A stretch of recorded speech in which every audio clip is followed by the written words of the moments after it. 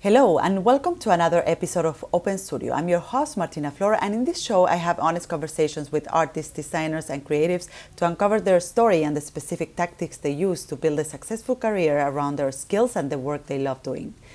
This is a special in-between episodes which serves as a recap of the episodes from the last month. It features a short clip of each conversation in one place so that you can jump around and get a feel for both the episode and the guest. And then you can always dig deeper by going into one of those episodes. For the full list of the guests featured today, see the episode description below, right below where you press play in your podcast app. Or as usual, you can head to martinaflor.com/podcast and find all the details there. Please enjoy.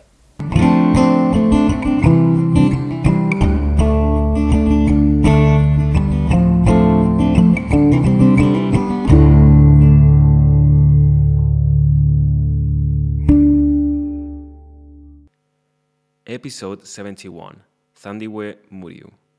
Mentorship and why you need it. How to develop a strong style. Gaining and keeping clients. Insights on the world of fine art and how to know if your art is good enough.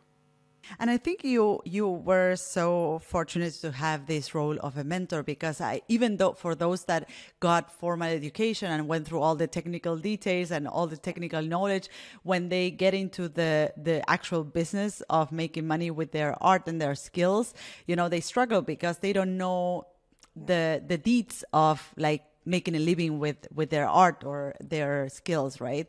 And I was wondering how did you get to know this mentor? Because I know that there's a lot of artists out there looking for this person, but how do you get to connect with someone who is already in the industry, and you also get them to tell you all of this stuff, which is such a precious information, and many of them don't want to share it because otherwise you become their competition. I know that many artists and many designers and professionals out there think this way. So I was wondering how did that work out for you? I think I need to begin by saying mentorship and looking for mentors was a principle that I was taught growing up. And so it was very natural for me to reach out to somebody and say, hi, I want to know more about this topic. Could I meet with you? Because I was taught you need mentors for everything, whether it's your personal life, you should have mentors as a creative around business and just how to run a business. And they don't necessarily have to be in the creative industry, because there's a level of business that's just business. Yeah. And then have mentors around creativity and things like, how do I do personal projects? How do I continue to grow as an artist? So I always had mentors for every different part of my life. Yeah. So when I got into photography, he initially reached out to me on I think it was Facebook or Instagram. And I was like, okay, yeah, I'd love to meet you, because this guy was like my icon for Kenyan photography. That's the But dream. even before then, I had been approaching other people. So because I knew I was really interested in how do you make money in photography, and then how can I work as a photographer? But I know I don't want to shoot weddings. I know I don't want to do family pictures. I want to create things. And the closest thing I can think to in terms of creation is commercial photography. And so I began to talk to other people around commercial photography, which means you could be talking to art directors, producers. So they weren't necessarily only photographers. And I would just write them an email or a text message and say, hi, my name is Thandiwe. I'm an up and coming photographer. And I had some questions about the Kenyan photography industry. Please, could I take you for coffee at your convenience and ask some questions? Some don't respond, some do, but you only need a few to respond. And then because I was such a broke teenager, I would save all my pocket money to take them out for this one coffee. But I'd come away with a wealth of information that really helped. So a level of it is just courage. Identify people who are ahead of you or where you want to be, and then reach out to them. And if they don't respond, then just look for somebody a level down. So maybe I wrote a photographer who is 10 years ahead in my journey. Let me try somebody who's 5 years ahead, because they still know more than I know now. And then I think just, just saying clearly, I need help. I don't know if it's very unusual, but we don't have the habit of writing to somebody and just saying, I need help. I would love some wisdom from you. Maybe it's very humbling, but it works. If you just say, I would love to learn from your experiences, most people won't refuse. I love that because it's such a simple strategy. Oftentimes, it's just about sending an email and reaching out to that person, and perhaps the person will say, yes, let's meet. And it seems such a hard thing to do for many of us, right?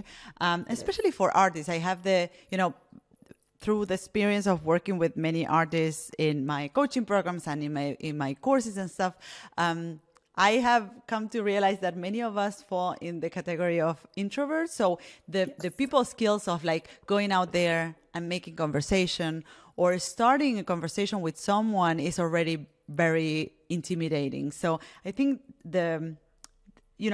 by having you sharing this simple strategy is so encouraging because it's just about sending a message and trying out your luck. Perhaps it will say yes, and it's just about having a coffee with that person. I mean, and I totally feel when you say we're introverts. So it may sound like I went and sent 10 emails a day. No, sometimes I could only send one a month because I just had such imposter syndrome. Yeah. But as long as you send something, it's better than nothing.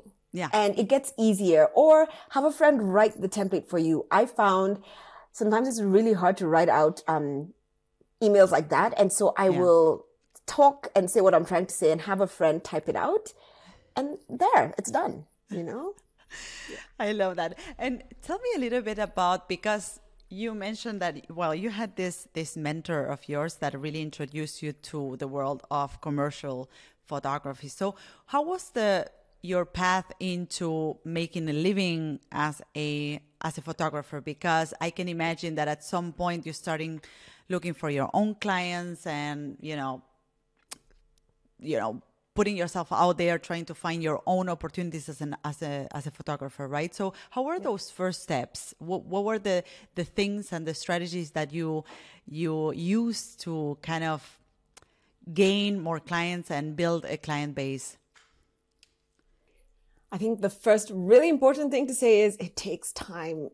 I mean, I had the privilege of beginning really early. By 17, I had registered my business and I was trying to operate as a photographer. Wow. But I only started seeing my real clients, later on, 5 years, almost 10 years later on.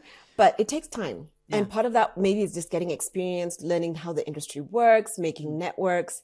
So time is a factor I can't take credit for. Yeah. But beyond that, there's always several things I knew and I was committed to. Number one, I would always say to my assistant, I sell an experience whose byproduct is pictures.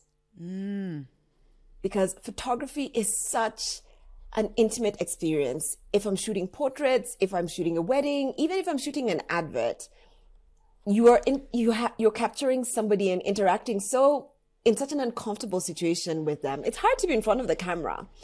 Many people remember how they felt in front of the camera before they remember the picture. Yeah. And so my big focus was always, how do people feel in front of my lens? And one of the exercises I would do with myself or with my assistant was having our pictures taken and realizing, for example, if you don't tell people what to do with their hands, it's really awkward. Even I wonder today, what do I do with my hands? Are they okay? And so focusing on how people feel was really important. Yeah. And then there's basic principles, delivering on time, which I didn't always do, but trying very hard to provide a good quality of service because it's amazing how many people are brilliant at what they do, but the attitude with which they do it or just basic things don't come through. And if you hit the basics, you're already on a home run, I think. Yeah. The rest is just, additions. I think one of the other strategies I used was, and this took time to build, but not being afraid to tell people what I do. So initially when I started as a photographer, I would be like, hi, my name is Thandiwe. I'm a photographer, And over time I realized, you need to be proud of what you do. And part of that was my experience here. It's not viewed as a real profession. It was kind of like, okay, she must have failed at being a doctor, lawyer, engineer. So I guess this is her plan, like F. So she's a photographer now, Yeah. But being like, hi, I'm a photographer. This is what I do, can help so that people think of you when they think, I need a photographer. Who did I meet? Oh yeah, there was this lady called Tandiwe. I think beyond that is good branding. And it's in the simple things. So, for example, after I've told you I'm a photographer, is there somewhere you can go to see my work? Because yes, I can show it to you on my phone, but will you remember? Yeah. Maybe I have a really difficult name on Instagram. So I need some place for you to be able to go and see my work. So have a business card or, a QR code at this point, and have a place people can go and enjoy viewing your work. And it should be a good user experience. Yeah. So have you ever been on a website and it is so frustrating to use? Oh, yeah. And so even if the work is good, I'm just kind of like, I can't take any more of this. I'm closing the tab, So make it easy for people to find your contact information, to look at your work, to follow up about it, have an email address that works. Basic things like that make such a huge difference. At least in my context, they did make such a huge difference. Just be easy for clients to find. And then I think beyond that, one of my strategies was having unique work. And if you're a creative, your work is already unique. Half the time, the problem, at least for me, was finding the confidence to show the unique style of my work and realizing that I don't have to be a photocopy of everybody else. But if I want colorful work, that's fine. I'll just attract clients who like colorful work. Yeah. So a client who deals, so maybe a law firm will never hire Tandiwe to do any work for them because my work is almost too playful, too colorful. But a soft drink company might be like, oh my gosh, your work is just perfect for our target audience. Yeah. You'll just attract the clients that are attracted to your style. So don't be afraid to have a style because there's enough clients to go around. Somebody else is thriving photographing all the lawyers and there's enough to go around. Episode 73. Timothy Goodman. Finding a dream job, writing a book, and relocating cities. I want to fast forward a couple of years and understand, how did you go freelance? How did you, how did you decided to go freelance? What happened in between? If we can just quickly touch on that. And what was the process of starting freelance, and what was also the motivation behind it? What motivated you to say like, hey, I just want to go on my own and I want to start my own business? Yeah, I mean, I think, so I graduated SVA and I became a book jacket designer for Simon & Schuster, and who's also now publishing my graphic memoir that'll be out in January. Seriously, So it's great. Yeah, it's so good. So Connections are everything. So I was a book jacket designer there, and I was making no money, and I lived an hour away in Brooklyn, and it was it was exciting in a lot of ways. It was like for me, all my favorite designers when I was in college were like people who did book jackets, who did these kind of like magazine covers and things like that. And so it felt like there was a novelty to it that was special to me. I spent a year doing book jackets. My art director, John Fulbrook, who, when I was working for Simon & Schuster, he left and went to work in branding for a man named Brian Collins, who has a firm called Collins. And he took me with him. So suddenly I was in this whole new world of branding and working on big brand identities and all this. And I was only, not even, I think I was like, it wasn't even a year. It was like 8 or 9 months after I graduated. So suddenly I was in this world, and there was a lot of pressure, and we worked insane hours, and I had to learn certain kinds of programs very quickly. And I just worked day and night for this man. And it was enthralling. It was just so thrilling for me as such a young designer. And that's all I wanted, I just kind of devoted my whole life to create. And so I worked for him for 2 years, and then I got a job opportunity to go to California and work for Apple. And I was only, a couple years, 3 years, 2.5 years out of school. And I went to California. I lived in San Francisco. I worked for Apple in Cupertino. and I did not like it at all. It There were amazing people that I met at Apple. It just wasn't the right place for me. Yeah. So In which it way? Can I ask in which yeah, way? it was just very corporate, you know. Mm. I didn't want to. So I also did my first mural at this moment. Ah, really? So Okay, so in Apple or like in the offices or what? no, not for Just Apple. I did it okay. just freelance. Okay. I did my first mural. I did it for free. Mm. I know we're not supposed to do we're not supposed to, you know, talk about doing things for free, but I did it for free because I really felt like it was a great opportunity to do something like that. And I had never felt so much doing this mural. I felt mentally, emotionally, physically, like stimulated. It was so everything just connected when I Tell did me this more mural. about this mural. I'm not Yeah, letting you go without telling me more about this mural. I What it was a was it? weird. How did you find it, or Yeah, who approached it you with was that? it happened so quickly. I won a Young Guns award. You know Young Guns, Oh Art yeah, Directors yeah. Club. Yeah. So I was only 3 years out of school, and I So was for working those for. that don't know, for those listeners that don't know, the Youngans Award is an award that is um, that how will you explain that actually awards the vanguard It's of for artists it's under 30, Yeah, 30. Yeah, under right? 30, I guess. Yeah. Yeah, Um, yeah. So I won a Young Guns award. I don't even know how it was a wild thing that I won it, and at some point they had an open call for Ace Hotel is a hotel here in in America, in the United States, and they wanted someone to do a mural in one of the rooms. yeah, And they contacted the Young Guns, and someone there, I think, gave them a couple different names. And they reached out to me and they said, "What would you do if you wanted to do a mural?" I got really excited. I did this whole sketch yeah. and they loved it. And then I went and did it. And I locked myself in this room for 3 days and I did this mural with a paint marker. I didn't know why I picked a paint marker. It just felt like And you stick to uh, it forever, essentially, I or know. not? Now I have whole jars of paint markers. Yes. Um, uh, but I didn't know why I picked the paint marker. I just felt like easy, you know. I just felt like, well, Yeah. I don't know how to do a mural. I'll just draw with this marker. It's thick. It's like okay. But it took me 3 days to do this mural. Something now that would take me maybe 6 hours. Yeah.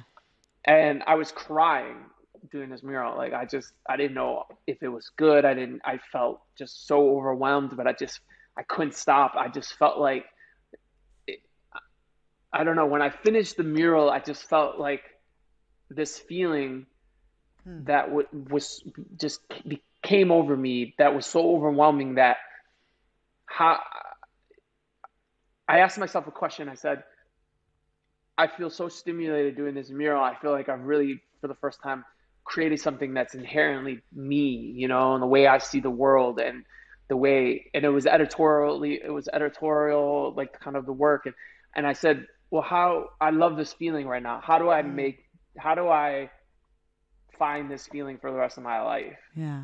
I Is want that more. possible? Yeah. So but then I took this job to go to Apple. So then I was working in Apple, and I was not, you know, Apple's Apple. You know, I could get my teeth fixed, and my mom could tell her friends what I do for a living finally, and you know, I would get a little stock and all these things. But I was just like, why am I here? This Yeah. doesn't feel right. And I was running home every day to do freelance work. I started trying to get freelance work. I was doing book jackets. I was doing illustrations for magazines, New York Times. Like I was trying to find all this free. I was doing anything I could to get my voice out in the world. That was the most important thing to me as a young designer. I just wanted to find my voice and project my voice into the world through my art any way I could, through any medium.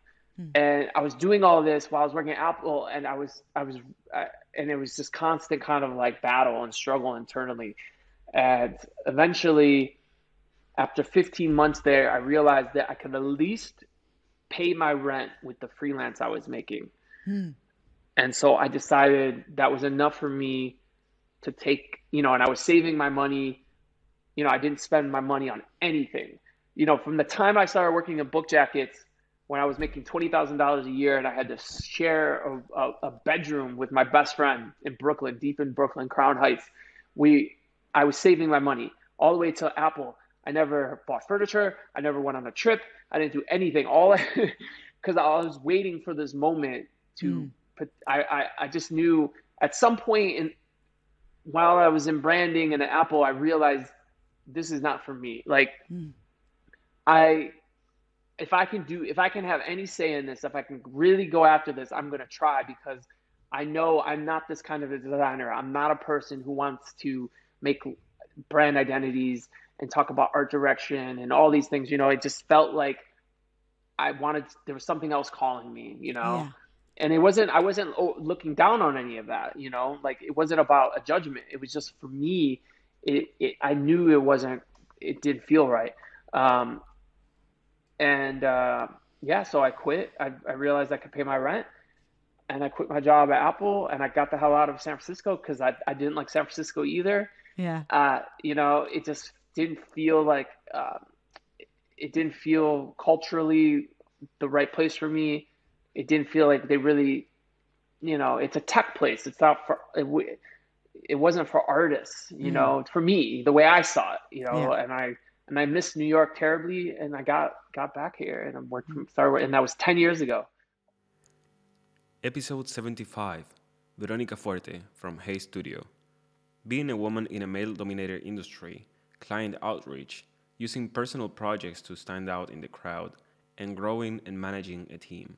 You keep on maintaining these social media channels of yours and this platform, but you must continue, or I can imagine that you continue reaching out to clients and trying to expand your client base. How does this look like for you? Yes, I think we continue showing it on website, social media, all these kind of channels, but also I give a lot of talks, conferences, and I think it's important to be connected in many ways, just people, creative people, and also connected in your city, in what is happening in your city, people, entrepreneurs, new things, being active. Yeah. I mean, staying at home is not going to work. I mean, you need to be active. Yeah. So Totally. it's a lot of work as well. To lead a studio is not just, okay, I'm staying here, waiting for an email to come. No, you need to work on that. Yeah. Absolutely. And I think this is also part of your entrepreneurial spirit that you grew up with, because also besides the work that you do for clients, you also run your own personal projects, right? And I want to mention the online shop, but also I want to touch on how the online shop has now expanded into a retail store. And this is quite an undertaking, right? To start a physical store, it has other complexities. So I want to first touch on how the online shop started. What were the motivations behind it? Because I know that you have a strong position around creating personal work, and how this really brings your, or how this really helps you stand out in the crowd, or at least it has helped Hey Studio stand out in the crowd of other creative studios, the personal work that you put out there and your online shop. So I want to hear a little bit about the journey that you had with the online shop, and how did this all started? Yes.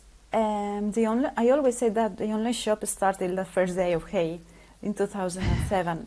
Yes, because I started doing side projects because I didn't have clients. Yeah. And I said, okay, let's do work, because as a creative, we can do whatever we want. It's not necessary to have machines, just a computer and our creativity. So I started to work on personal project, illustrations, graphics, a lot of things, trying to find the style. So when we had spare time, we focused on doing personal projects since the beginning of the studio. Yeah. And all these projects were on a website or Flickr, without anything else, just showing it. Yeah. And through the years, like people started to send us emails asking for these graphics Yeah. to buy, and I said it's not for sale. It's just there. And after like receiving like some emails, I said, okay, maybe there's something here. Like Yeah. that's the reason. I mean, there wasn't something I wasn't prepared for that, and I said, okay, maybe people ask for that, so maybe we can do a shop and print posters. Of course, my first idea was posters because as a graphic designer, print is my like first idea. Totally. Yes, I love posters, of course. I'm a designer, and I said, okay, let's do posters. And it was a lot of work because I needed to find a supplier, the paper, the machine, how we're going to print, a lot of work. Yeah. The delivery is a lot of things. And after like 3-4 years of the online store, I said, okay, what I started like doing posters, maybe these posters can be a blanket or a scarf or nothing. It's not necessary to be a paper. So we started like to look on providers, things, a lot of work as well. But yes, it's exciting. Yeah. And also through these years, people came to the studio from all over the world. Like, okay, they sent us emails like, can I go and visit the studio? And also I want to buy your things, okay, because everything was in our studio. And I said, yes, you can come. Of course, it was like a studio visit / shop in our studio. And of course we were working, like trying to do everything. And one day I said, okay, so maybe it's because there was people asking for that. And I said, maybe it's okay to make a store. Like, because people is coming to the studio and we are working. I mean, it's not a place to, because every time, like every summer or spring, a lot of people came. And then I said, okay, I have friends, like they have stores, clothes stores, others. And I started like to ask, and I rent a place near my home. Yeah. And yes, and after it was, everything is like very nice, lovely, and very detailed. Like it's not just a store; it's a place that you can drink very nice coffee, specialty coffee, that you can read vintage books, with your workshops. It's an inspiration place. And after like 6 months, like COVID came, so it was also very I don't know how to say it, for me, like very, very difficult to survive, but I couldn't make it. And now we are going like to do a lot of things, events, and yeah. But yes, it's something like grew up organically. Yeah.